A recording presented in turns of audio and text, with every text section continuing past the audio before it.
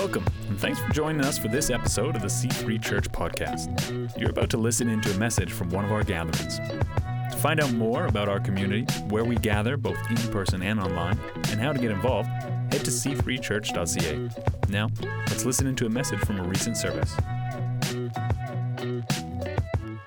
Hey, welcome to all of our locations joining us online this morning. We're starting our year of spiritual formation today. Are you excited about getting formed? Come on, how many of you are excited about getting a foundation and formed? I love that we are able to do that. And of course, if you've been here a few Sundays, if this is not your first time, you'll know that we are integrating everything in our church just to work towards formation this year from our Sunday services. Our kids are studying the same material in C3 Kids right now. Our midweek groups allow us to go deeper with that. We have a podcast running alongside this with more information. So we really want, it's our desire that we just get really deeply, foundationally established in Christ, because when we know what we believe, then we know how to answer. What you believe really has an effect on how you live. How many of you know that? Wave your hand at me. If you know that, what you believe really affects how you live. And so we want to make sure this year we're just taking a lot of time to just put that right into our lives. This morning we're starting off our first series in spiritual formation, and it's you'll see it, I think, come up on the screen here. There it is, God Unveiled. God Unveiled. So we're going to talk about God. Hey, that's a good thing to do in church. Anybody think that's a good thing to do in church? Yeah? So we're going to talk about God, but particularly when we want to talk about God in terms of who He is and kind of foundational things. So today, my title, if you're taking notes, is The Trinity, Unique Divine Harmony. The Trinity, Unique Divine Harmony. But I want to use scripture as we start. This is our theme for the entire series, but this is, I'd love if you just, we're going to look at a lot of scripture today, so you can follow along on the screen. You can go to your own Bibles. But we'd love to have you just full of scripture today. In Psalm chapter 46, verse 10, it says, God says, "Be still and know that I am God. I will be exalted among the nations, and I will be exalted on the earth." There's something absolutely profound about this psalm, because God says to us, "Be still and know that I'm God." We're going to teach some things over the next few weeks about God, but God comes to us in the stillness of our life. God reveals Himself to us, not just through the Word, but God chooses to reveal Himself to each of us personally as we're still and we're waiting for God. And I want to start this time together, this series that we're doing on the Trinity and on God's nature. And I want to start it with us all across all of our locations.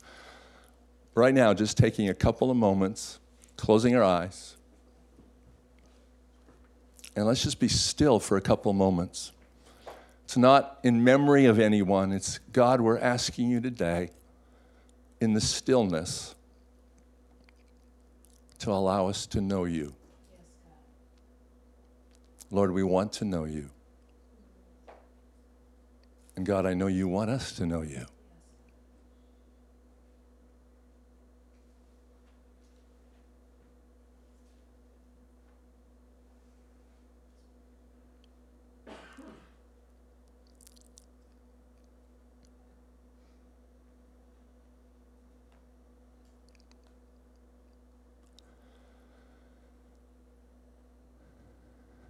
Today I want to take you and help you get a better grasp of a word that we hear spoken about in church, Trinity.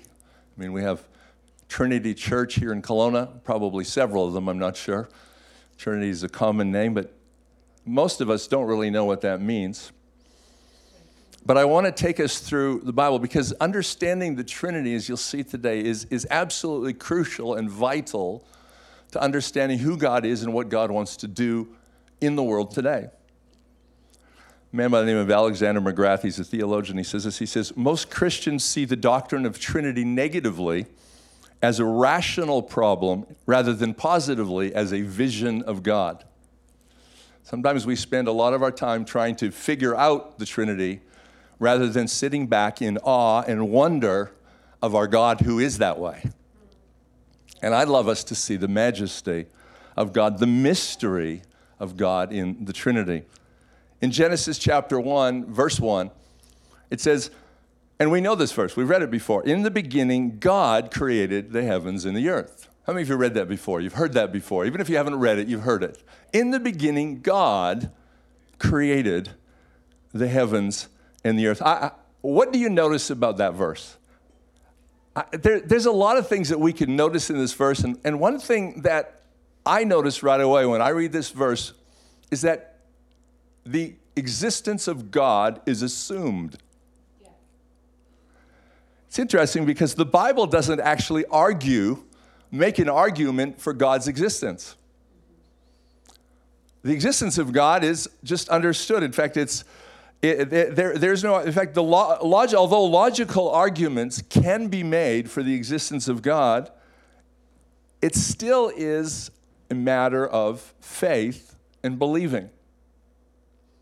We believe. In fact, it says in, I'm not used to all these pages, and to be entirely honest, I'm more nervous preaching today than I have been for a long time, probably since the first message I ever preached. Hebrews chapter 11, verse 6. Hebrews chapter 11, I want you to hear what it says. It says, for without faith, it's impossible to please and be satisfactory to him. For whoever would come near to God must necessarily believe that God exists. In Psalms, it says that the fool has said in his heart, there's no God. The Bible assumes that there's a God. However, in a pluralistic society like we live in, the God that we serve, the triune God that we serve, is unique. I don't think most of us realize that. In his book called Delighting in the Trinity, Michael Reeves says, for what makes Christianity absolutely distinct is the identity of our God. If you're a Muslim, the idea of a triune God or the idea of three persons but one God would be disturbing. In fact, the Quran specifically says and denies the Trinity. If someone says that Yahweh and Allah are the same God but different names, they don't know what they're talking about. But you do. If you were Jewish, the idea of a triune God would be blasphemous. When Jesus identified himself with I am, he said, before Abraham, Isaac, and Jacob, I am. When he did that, the religious rulers around him knew exactly what he was saying. He was saying, I'm God just like Yahweh is God. And they picked up stones to kill him because to them that was blasphemy. As I talk about Trinity today, as I talk about God, sometimes we may need to correct some of our thinking. Devout Jews believe the same today, that Christians are blasphemers.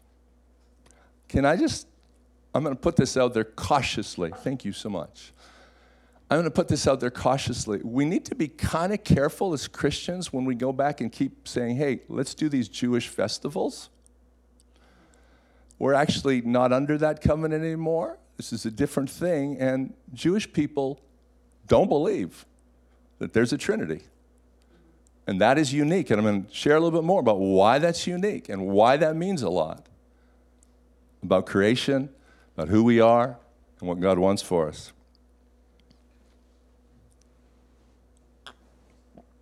So, our belief in the Trinity is grounded in historic Christianity's understanding of God. So I want to read from the Nicene Creed. Anybody here have heard of what the Nicene Creed is? So around the year 325 AD, the church got together and said, we've got a whole lot of people with all sorts of different ideas about God and other things. And we need to say, this is actually what we believe. This is our understanding from the apostolic record of Scripture and from the understanding of the church as it's been passed on from the apostles and from Jesus' teaching. This is who, and this is what we believe. And so I want to take a moment to read at least some of it this morning. It starts this way. It's kind of like the historic Christian profession of faith. It starts this way. It says, we believe in one God, the Father, the almighty maker of heaven and earth, of all that is seen and unseen. We believe in one Lord, Jesus Christ, the only Son of God, eternally begotten of the Father, God from God, light from light, true God from true God, begotten, not made, of one being with the Father. Through him all things were made. For us men and for our salvation, he came down from heaven by the power of the Holy Spirit. He became incarnate of the Virgin Mary and was made man. For our sake, he was crucified under Pontius Pilate. He suffered death and was buried. On the third day, he rose again in accordance with the Scriptures. He ascended into heaven, seated at the right hand of the Father. He will come again in glory to judge the living and the dead, and his kingdom will have no end. We believe in the Holy Spirit, the Lord, the giver of life, who proceeds from the Father and the Son. With the Father and Son, he is worshiped and glorified. He has spoken through the prophets. We believe in one holy Catholic Church, an apostolic church. Incidentally, Catholic in this phrase just means universal. It's not Roman Catholic. We believe in a holy Catholic and apostolic church. We acknowledge one baptism for the forgiveness of sins, and we look for the resurrection of the dead and the life of the world to come. Amen. So the Nicene Creed was to help us understand and be able to confess what Jesus is. So let's talk about God in three persons. Some of you may have remember singing the hymn, God in three persons, Blessed Trinity. I see a few people have been in church for a long time or are older. And you're nodding your heads. Russ Brackenbury's nodding his head. I know that. Blair Ball particularly.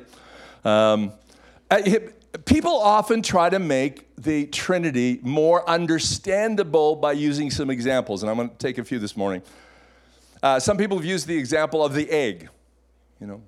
Yolk, white, shell, all egg, but separate and distinct, and H2O water, the triple point of water, where at that moment it can be ice, water, and steam. Three-leaf clover, triangle.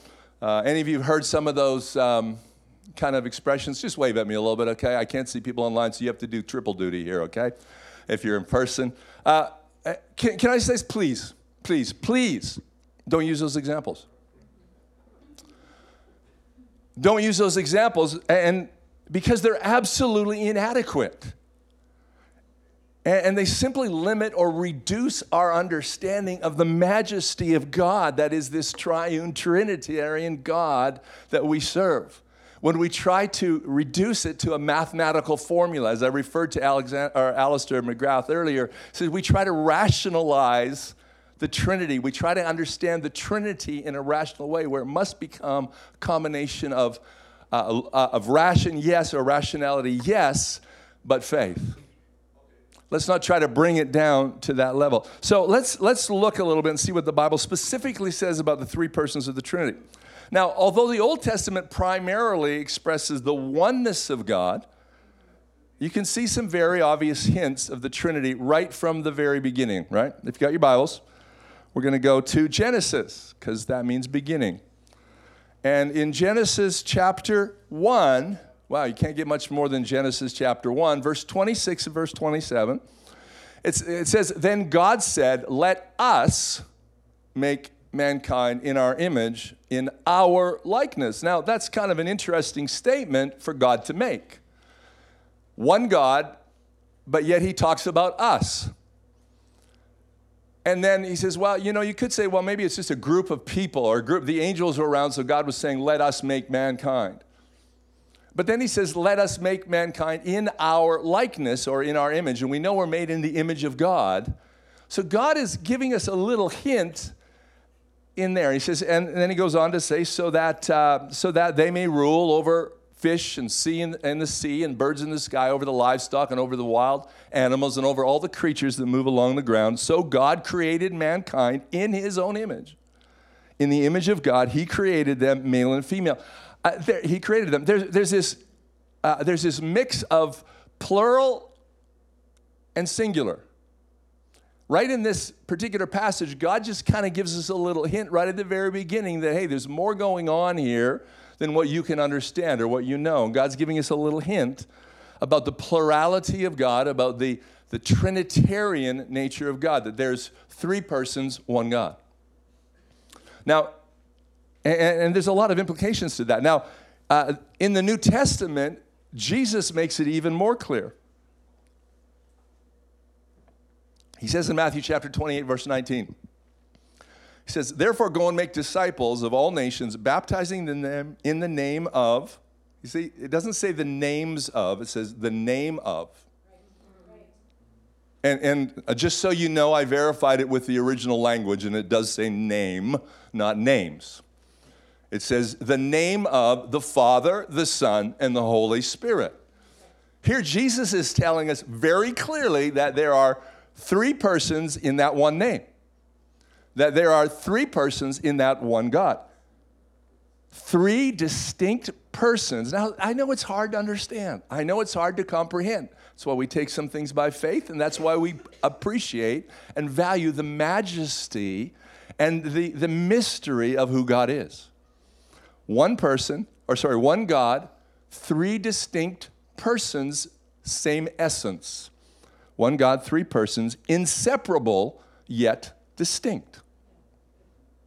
Inseparable yet distinct. Are you with me? All right. So, one of the implications, one of the things that's important for us to understand is that this Trinitarian God, this Trinity, is love. God is love. How many of you have ever heard that? You've read that? God is love. In fact, it says it in 1 John chapter 4, verse 16. So we know and rely on the love God has for us. God is love. God is love. Now, we could read that quite casually and go, well, that's great. God is love. And in our thinking about it, we go, well, that means that God loves us. That means that God is loving. But what John is trying to tell us is in this very fact that because God is a Trinity, God can be loving without being self-centered. Here we have God who is three persons who from all of eternity are busy loving each other. The Father loves the Son loves the Father, the Spirit helps them love each other, they love together. In fact, the Eastern Orthodox Church, they have this great word that they use to describe this love and this fellowship of the Holy Spirit and the Father and the Son. They call it perichoresis. I even put it up on the screen for you because I think it's such an important word. Perichoresis is actually a word that means a continual dance. So here we have the Father, the Son, and the Holy Spirit for all of eternity in a choreographed, it's as if they're in a choreographed dance together. Now, I'm not much of a dancer. My wife will verify that. I grew up in the age when Pentecostals were not allowed to go to dances, so I'm free of that now, but the problem is in not being allowed to go to dances, I missed an important part that you get when you go to dances. I never learned how. So although I am free and able to, do those things, I don't know how. So there's sometimes, maybe that's a limitation on freedom. I don't know. But that's one of those things, right?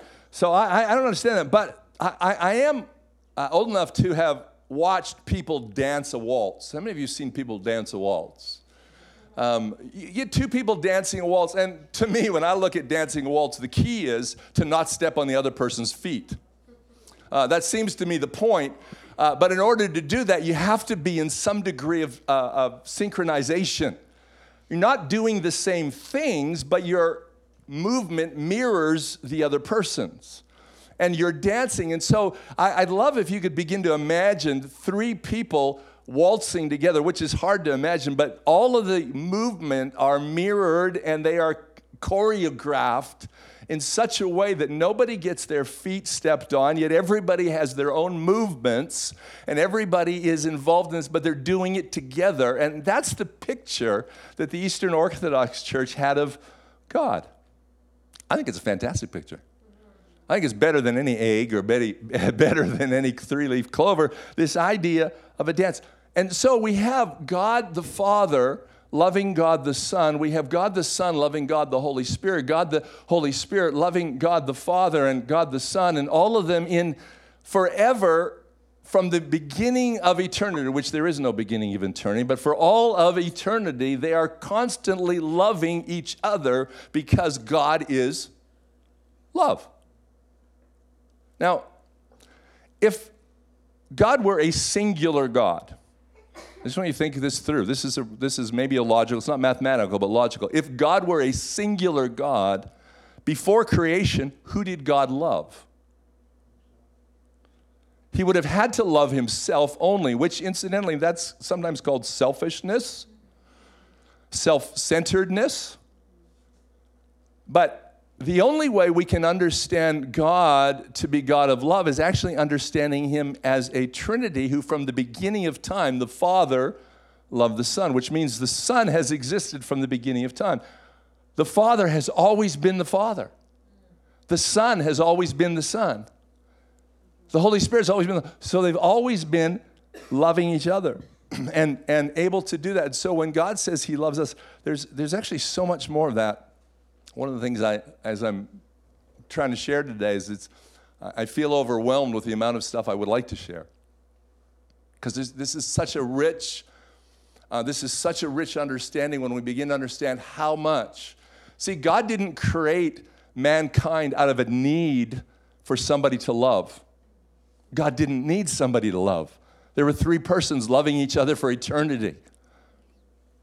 God created mankind out of an overflow of his love. That changes how I see the world. It changes how I view my mission in life. My mission in life is to reciprocate God's love.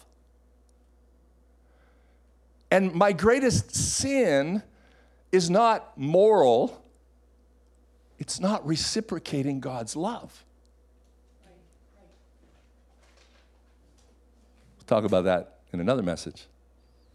So, before we were created, God existed eternally as three persons, constantly in fellowship, loving each other. And that's why we can logically say God is love. Always been a father loving his son, always been a son loving his father, always been a Holy Spirit through which they love each other. So, there's where God and love are connected. But in the Trinity, there's something else that's equally as important to understand, is that the Trinity is three distinct persons, not modes, not three modes of God, or not three expressions of God. So, well, what does that matter? Well, again, we come back to the thing, if God is not a Trinity, then God could not have been loving when he had no one to love. So, taking that basis, we also realize then that if God were just showing up in different modes. So here's how some people would describe it. Some people who deny the Trinity. And incidentally, this is one of the reasons why using examples like eggs and water are so limiting, because they separate God in a way that God's not separated. So some who deny the Trinity would try to explain it as three modes of God. I read an author some time ago, he described it as three moods of God. Three modes of God. So they say this, say that when in the Old Testament, God was the Father. And in the Son, he was the New Testament, his mode was Son in the New Testament. And now, his mode is Holy Spirit. The problem is, the Bible clearly speaks about the three persons of God operating and being in the same space at the same time. Not literally in the same space, but in the same verse at the same time. And there's others that say, well, you know, it's more like God, the three persons of God are more like looking at God from three different perspectives, different sides of the same coin. So you see God the Father when that's what you need. Or you see God the Son if that's what you need at that time. Okay, you understand what I'm saying? Again, it's the same problem. The Bible clearly shows the different persons of the Godhead operating and existing at the same time. So let me say this clearly. One God, three persons, but the Father is not the Son. The Son is not the Spirit. The Spirit is not the Father. Here's what Paul says, and I love this verse. It's in Colossians 1:15 and 16. We got it in the New Revised Standard Version. It says, he is the image of the invisible. He's talking about Jesus. He's saying he is the image of the invisible God. For in him, all things in earth or in heaven and on earth were created, things visible and invisible, whether thrones or dominions or rulers or powers. All things have been created through him and for him. Did you catch that? All things are created through him. Who created the heavens and the earth? We read that. Genesis chapter 1. In the beginning, God. So what's Paul saying? He's saying Jesus was there, and this is Jesus. Created there. And that he's the image of the invisible God. The historian Luke, Dr. Luke, he records Peter's message in Acts chapter 5, verses 3 to 4. This is really interesting. It says, then Peter said, Ananias, how is it that Satan has so filled your heart that you have lied to the Holy Spirit? So he says, you've lied to the Holy Spirit and kept for yourself some of the money you received from the Lamb. Didn't it belong to you before it was sold, and after it was sold, wasn't the money at your disposal? What made you think of doing such a thing? But here, Peter just kind of clarifies everything. He says, you have not lied just to human beings, but to God. But he just said he lied to the Holy Spirit. So here's Peter saying, Holy Spirit is God. They're not two different sides of the same coin. The Holy Spirit is God, same thing. And then Mark describes it in in the book of Mark, in chapter 1, verse 10 to 11. As Jesus was coming up out of the water, this is Jesus' baptism, he saw heaven being torn open and the Spirit descending on him like a dove, and a voice came from heaven, you are my Son whom I love, with you I am well pleased. Now that verse is pretty clear to me that God the Father, voice from heaven, at the exact same time as Jesus the Son being baptized and the Holy Spirit in the form of a dove descending on him, all three persons at the same time. Now, if you think that the Father, Son, and the Holy Spirit are just different modes or moods of one God, you'll have a hard time understanding how Jesus was sitting there and then he shot up into heaven while nobody noticed so he could speak down on himself, and then quickly reversed that and came down as a dove and just kind of, if you want an illusion or a magical show, that was it. It doesn't make sense unless we understand God, the triune God. Three persons, one God. Now, that it's vitally important because God creates and relates out of who he is. I want to get you thinking about some of this stuff too, okay? Because God is divine, diversity is a reflection of his nature. Think about that. Because God is a triune God, he's not a singular God. Diversity, difference, is a reflection of his nature. Diversity is not just God's idea, it is who he is. Very good. Right? But diversity is held together by absolute unity. One God, three persons. Still one God, three persons. So we have this diversity in unity that's just really, really important to understand that God's plan is for diversity. Because that's who he is, because God created in his image. So God created intentionally different races because it reflected him. Different sexes because it reflected the diversity in him. That's why at our church, that's why I can say, we're going to be a church that is diverse as heaven, but we could say diverse as God. Because that's God's plan. So it's vitally important. So in that, and one other thing I want to say about the Trinity in this context is because of the diversity in unity nature of God, it shouldn't really surprise us by this point in time that the Trinity is then the model for a godly community.